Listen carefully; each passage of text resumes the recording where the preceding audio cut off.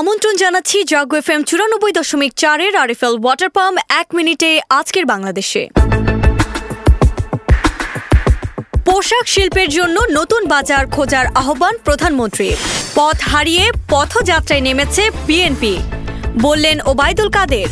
সন্ধ্যায় বঙ্গভবনে যাচ্ছেন নবনির্বাচিত রাষ্ট্রপতি শাহাবুদ্দিন। রিজার্ভ চুরি তদন্ত প্রতিবেদন জমার তারিখ পেছালো 70 বার। মালয়েশিয়ায় পাঠানোর কথা বলে টাকা আত্মসাৎ, গ্রেফতার 3। বায়ু দূষণে আজ ঢাকা দ্বিতীয়। ঢাকায় মাদক বিরোধী অভিযানে গ্রেফতার 42। কালশী ফ্লাইওভার খুলছে 19শে ফেব্রুয়ারি। এবং ফারদিন হত্যা মামলা নারাজি দিতে সময়ের আবেদন বাবার।